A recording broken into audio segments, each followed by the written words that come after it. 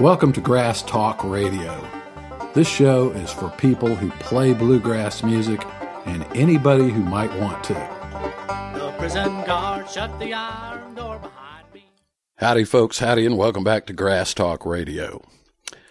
This past weekend, if you have sent me an email, any sort of like customer service related email, like a question about one of my videos or anything like that, you haven't gotten a reply. And usually I'm pretty quick about it. I am just on that email multiple times a day, and I try to be, Johnny on the spot with responding to people. I don't always manage that. Sometimes, there's something going on, but I try to be pretty quick about responding to people, especially if they've got a question about one of the products or something like that. But if you have emailed me in the past 4 days, I haven't even turned the computer on.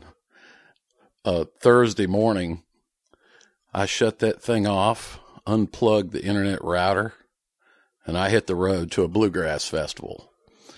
And I'm just sort of coming back to life. It's Monday morning right now. And here's my reasoning. I figured out that every person that you encounter throughout your ramblings around on planet Earth, everybody has got an agenda. Or I should say, everybody has a motive for what's going on right now and why they're doing what they're doing at that moment. And going to a bluegrass festival is a good opportunity to study the motivations of other people, because there are a huge variety of motives at work. I mean, there's a whole bunch of people there, but they don't all have the same motives. Anyway, I'll get around to that in a little bit. But my wife and son, my son is in the 5th grade, and they're at the end of the year, they're going to have a big field trip, end of year class field trip for the 5th graders. And boy, I'm glad I didn't go on that trip. I mean, I can't imagine what would be more fun. Actually, it probably would have been fun, but there were some students' mothers and like that signed up as chaperones, and my wife stepped up as a chaperone. So they left the house at 5:30 in the morning on Thursday to go to the school, hop on a bus, and drive to Atlanta and do all these things. Then they were going to Charleston, and they worked their way back here late Saturday night. So I'm looking at a couple of blank days on the calendar, and the Plucktones didn't have anything booked. We don't really have anything booked at all during the month of May, because our mandolin player, John Teat, his wife is days away from giving birth to their second child. So he's got to stick pretty close around at home. So we decided, if anything comes up in May, boys, just don't book it. John needs to stay tethered to the house, at least for the time being. So I knew I wasn't going to get John to go with me. And, I asked around a few people who might want to maybe take off and go to a bluegrass festival this weekend. Really hadn't picked out which one I might go to. Get on the internet, and I'm doing a little searching around, and I found a festival down near Thomasville, Georgia, at Picker's Paradise. That's what everybody's always called it, Picker's Paradise. I think the official name is the Great Southern Music Festival. And it's just a little bit north of Thomasville. So that's an hour and a half, hour and 45 minutes south of me. And they've had that festival for a pretty good while. I've heard people talk about it. But for some reason, I had never gone to it. And I thought, well, this is a good excuse to go to it. I'm going to go down there and check out Picker's Paradise.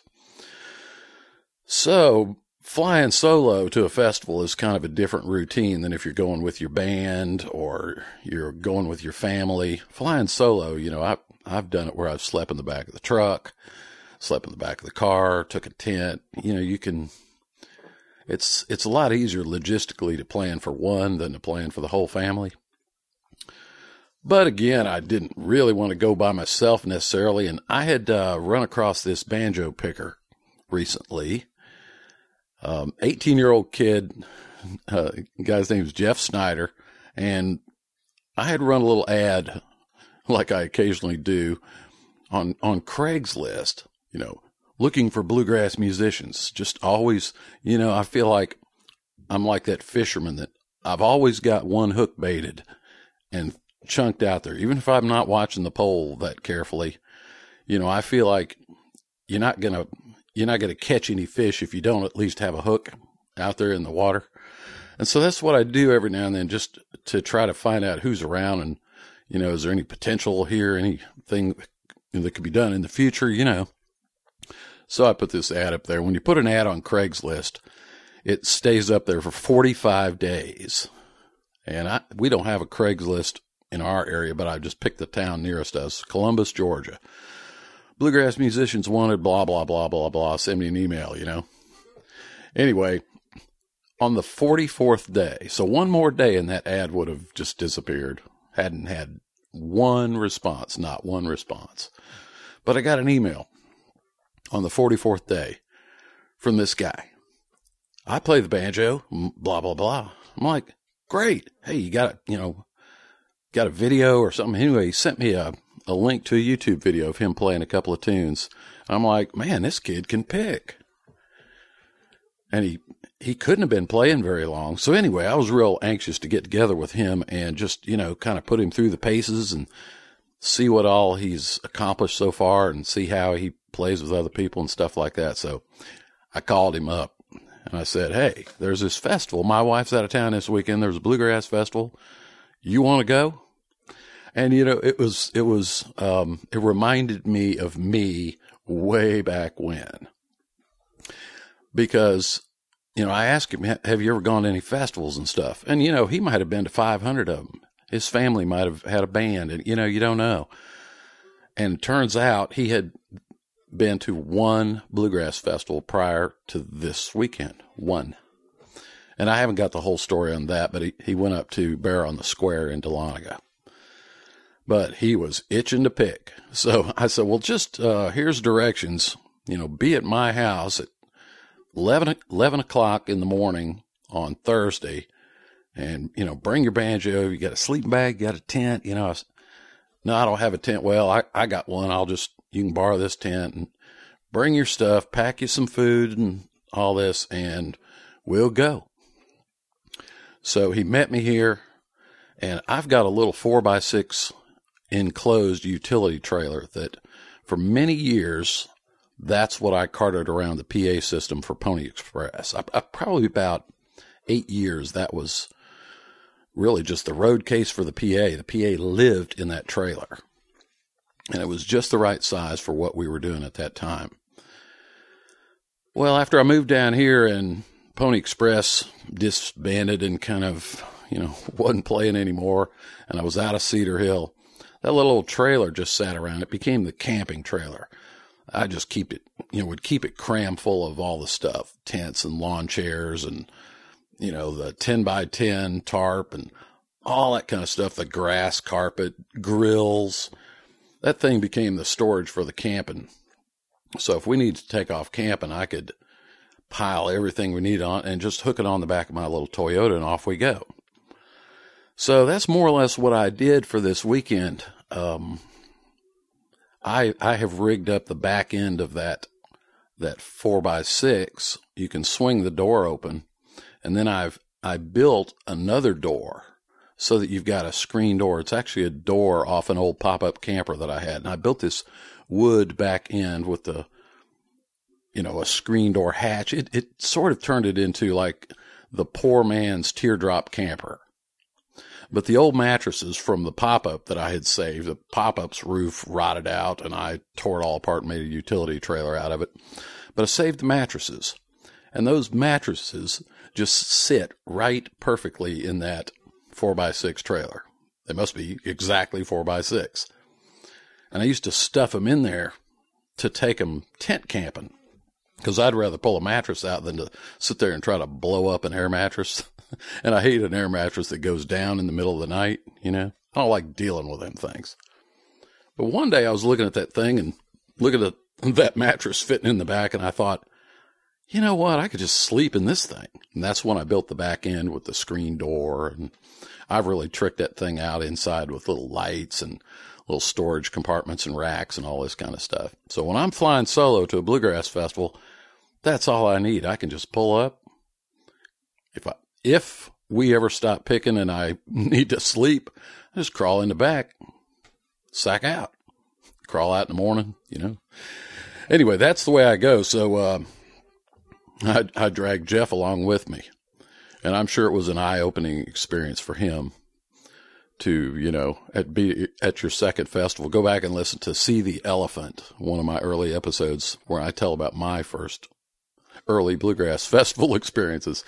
Anyway, hopefully I am not accused of corrupting America's youth, but I figure it's probably better for an 18-year-old kid to run off to a bluegrass festival in South Georgia than it is to, go to Bonnaroo or Burning Man or something like that. I'm sure his parents would have been a lot more concerned about him if he was heading off to Burning Man. Anyway, so we get down there and, set up camp, start picking. There's a few people picking around, and invariably, I knew I would run into some folks I knew, and turns out there was some guys that I know. They've got a band called Crosswired. I've known these guys for a pretty long time. And they're a really interesting bluegrass band because they look like a bluegrass band, but they're not going to be playing a whole lot of Flatt and Scruggs and Stanley Brothers. Their thing is to play like Pink Floyd, stuff like this, but it's bluegrassy, I don't even understand and know the kind of music that they play. They might do like an AC/DC cover or something, not the kind of stuff I ever paid any attention to. But these four guys found each other back a few years ago, and they were there. And I think it's a great idea for a festival promoter to book a band like Crosswired, because there's going to be people that show up at your festival that, Stanley Brothers is not their cup of tea. But if some guy will play, what's that, One Brick in the Wall or whatever that thing is, the Pink Floyd thing, man, they think all of a sudden bluegrass is really cool, So anyway, I love those guys, Crosswired. Eric, he plays the bass and sings. He's kind of got this Greg Allman kind of thing going on.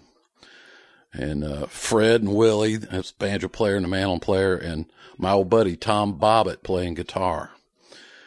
So they were nearby, and I went over there and surprised them and hung out with them a little bit.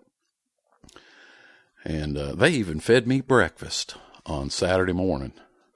They're funny. They another guy named Charlie Sykes, he goes with them, and he is their official cook.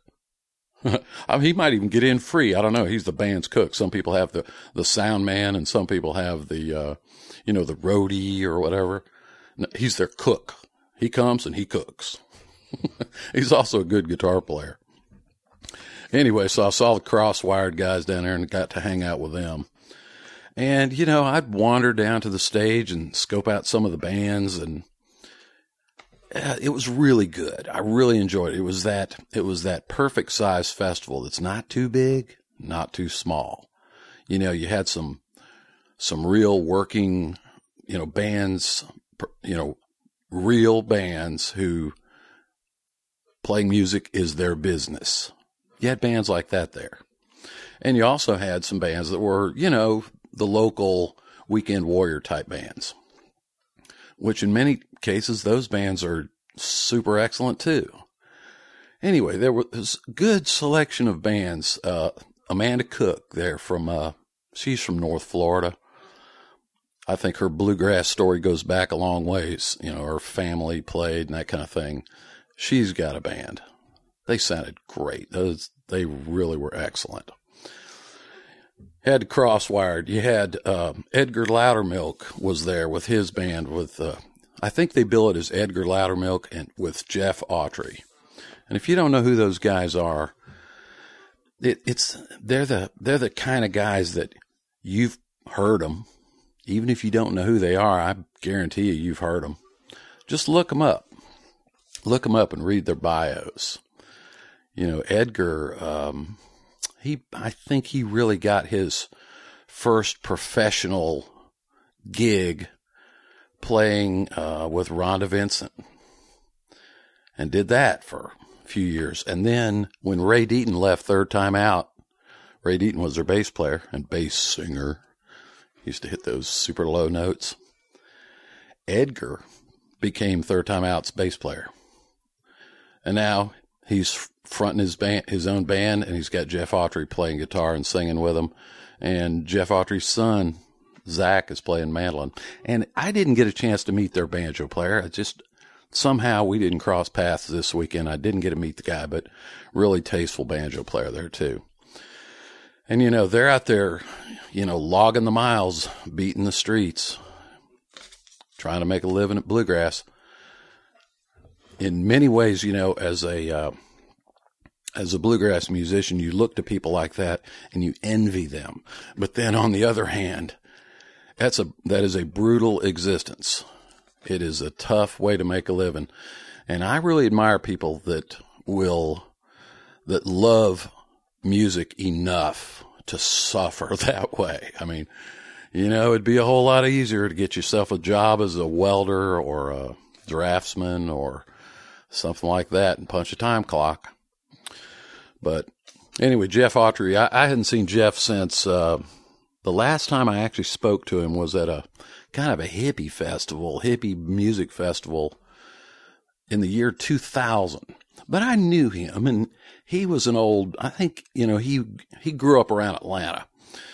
I think he's from Decatur, and I was a South Side Atlanta guy. We kind of sort of knew who each other was over the years, and then he managed to get his foot in the door into some professional playing situations. I'm not going to go through his bio, just look him up online.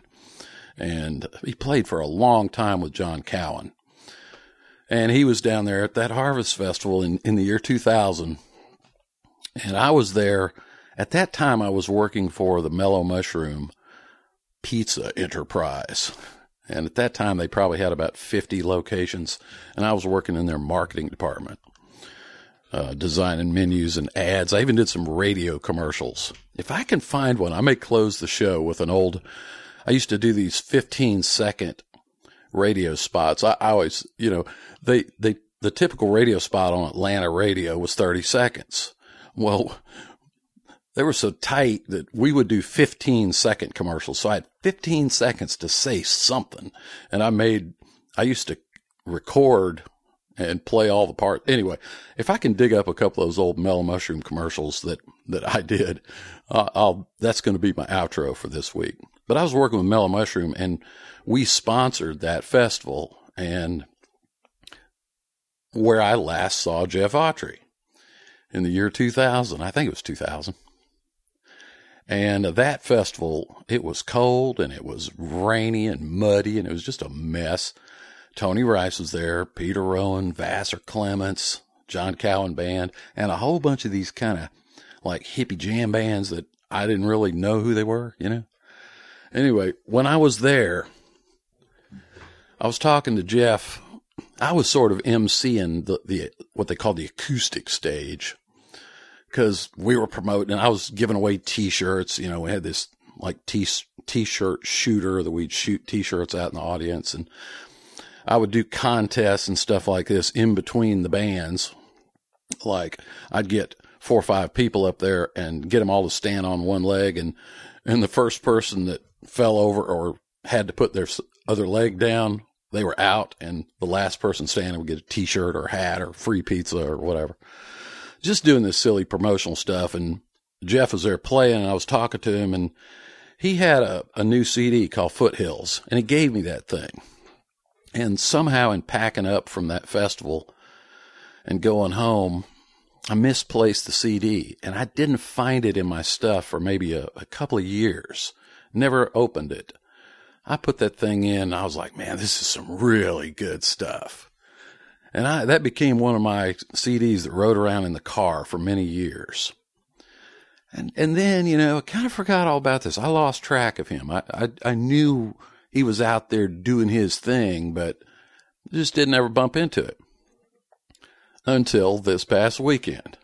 And they pull up in their van, and they got it all packed with all their stuff, and the shirts hanging up on a pole across the back, and they play their show.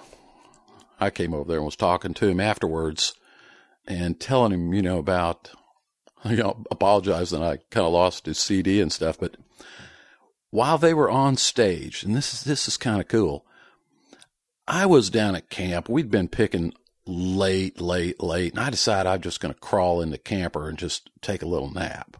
So I'm half asleep, just kind of, taking a nap like a dog takes a nap on the porch in the heat of the late afternoon. That was me. And I was laying there and I heard this song. Maybe I thought I was dreaming it or something. And it's a song called, I think it's called A Thing Called Love. And I'm just hearing this sort of, it's way off in the distance, a couple 100 yards away from the stage. And I'm like, dadgummit, that is Jeff Autry down there. And I got up and walked down there and just leaned against a pine tree and watched them finish out their set. And it was really cool to hear the same song 18 years later sung by the same guy, and then look at him, and that's his son beside him, who's a grown man, and it just really reminds you how time flies when you're having fun. Anyway, it was good to see him. I got my fill of picking down there. I really did. Met some, there's always these hot young pickers and stuff. There were a bunch of them down there, let me tell you. Met some guys from Blue Holler. Didn't really meet them, just hung around and listened to them pick and jam and stuff. And it was cool. We had a great time. Met this mandolin player from Tallahassee named Marshall. I'm not sure I would know his last, Roberts maybe. And they were near us. We did a lot of picking with them. It's funny how when you go to festivals, you meet people. At least this is how I do it. I meet people and I remember them, but I'll lose their name in a second. And that's something I'm working on, Maybe over the next 40 years, I'll get better at remembering names and stuff.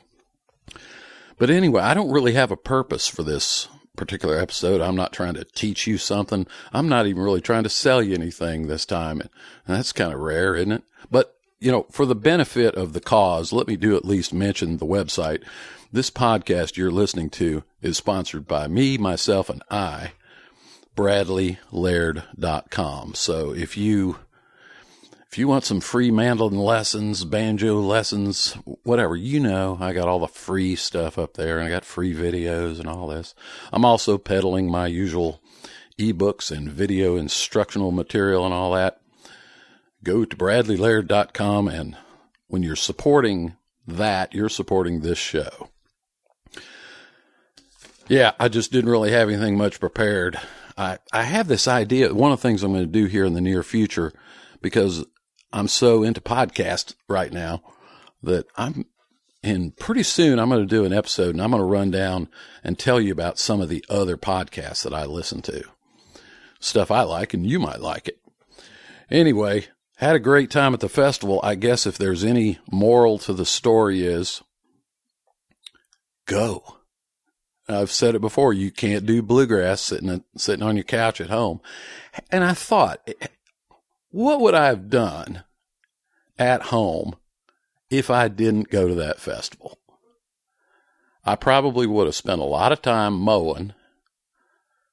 I don't have a television, so I wouldn't have sat around watching TV. I probably would have, since my wife was gone, I probably would have got out the old record player and started playing records, and maybe, got me some ribs and put them on the grill and turned the chickens loose and just sat around and just be useless.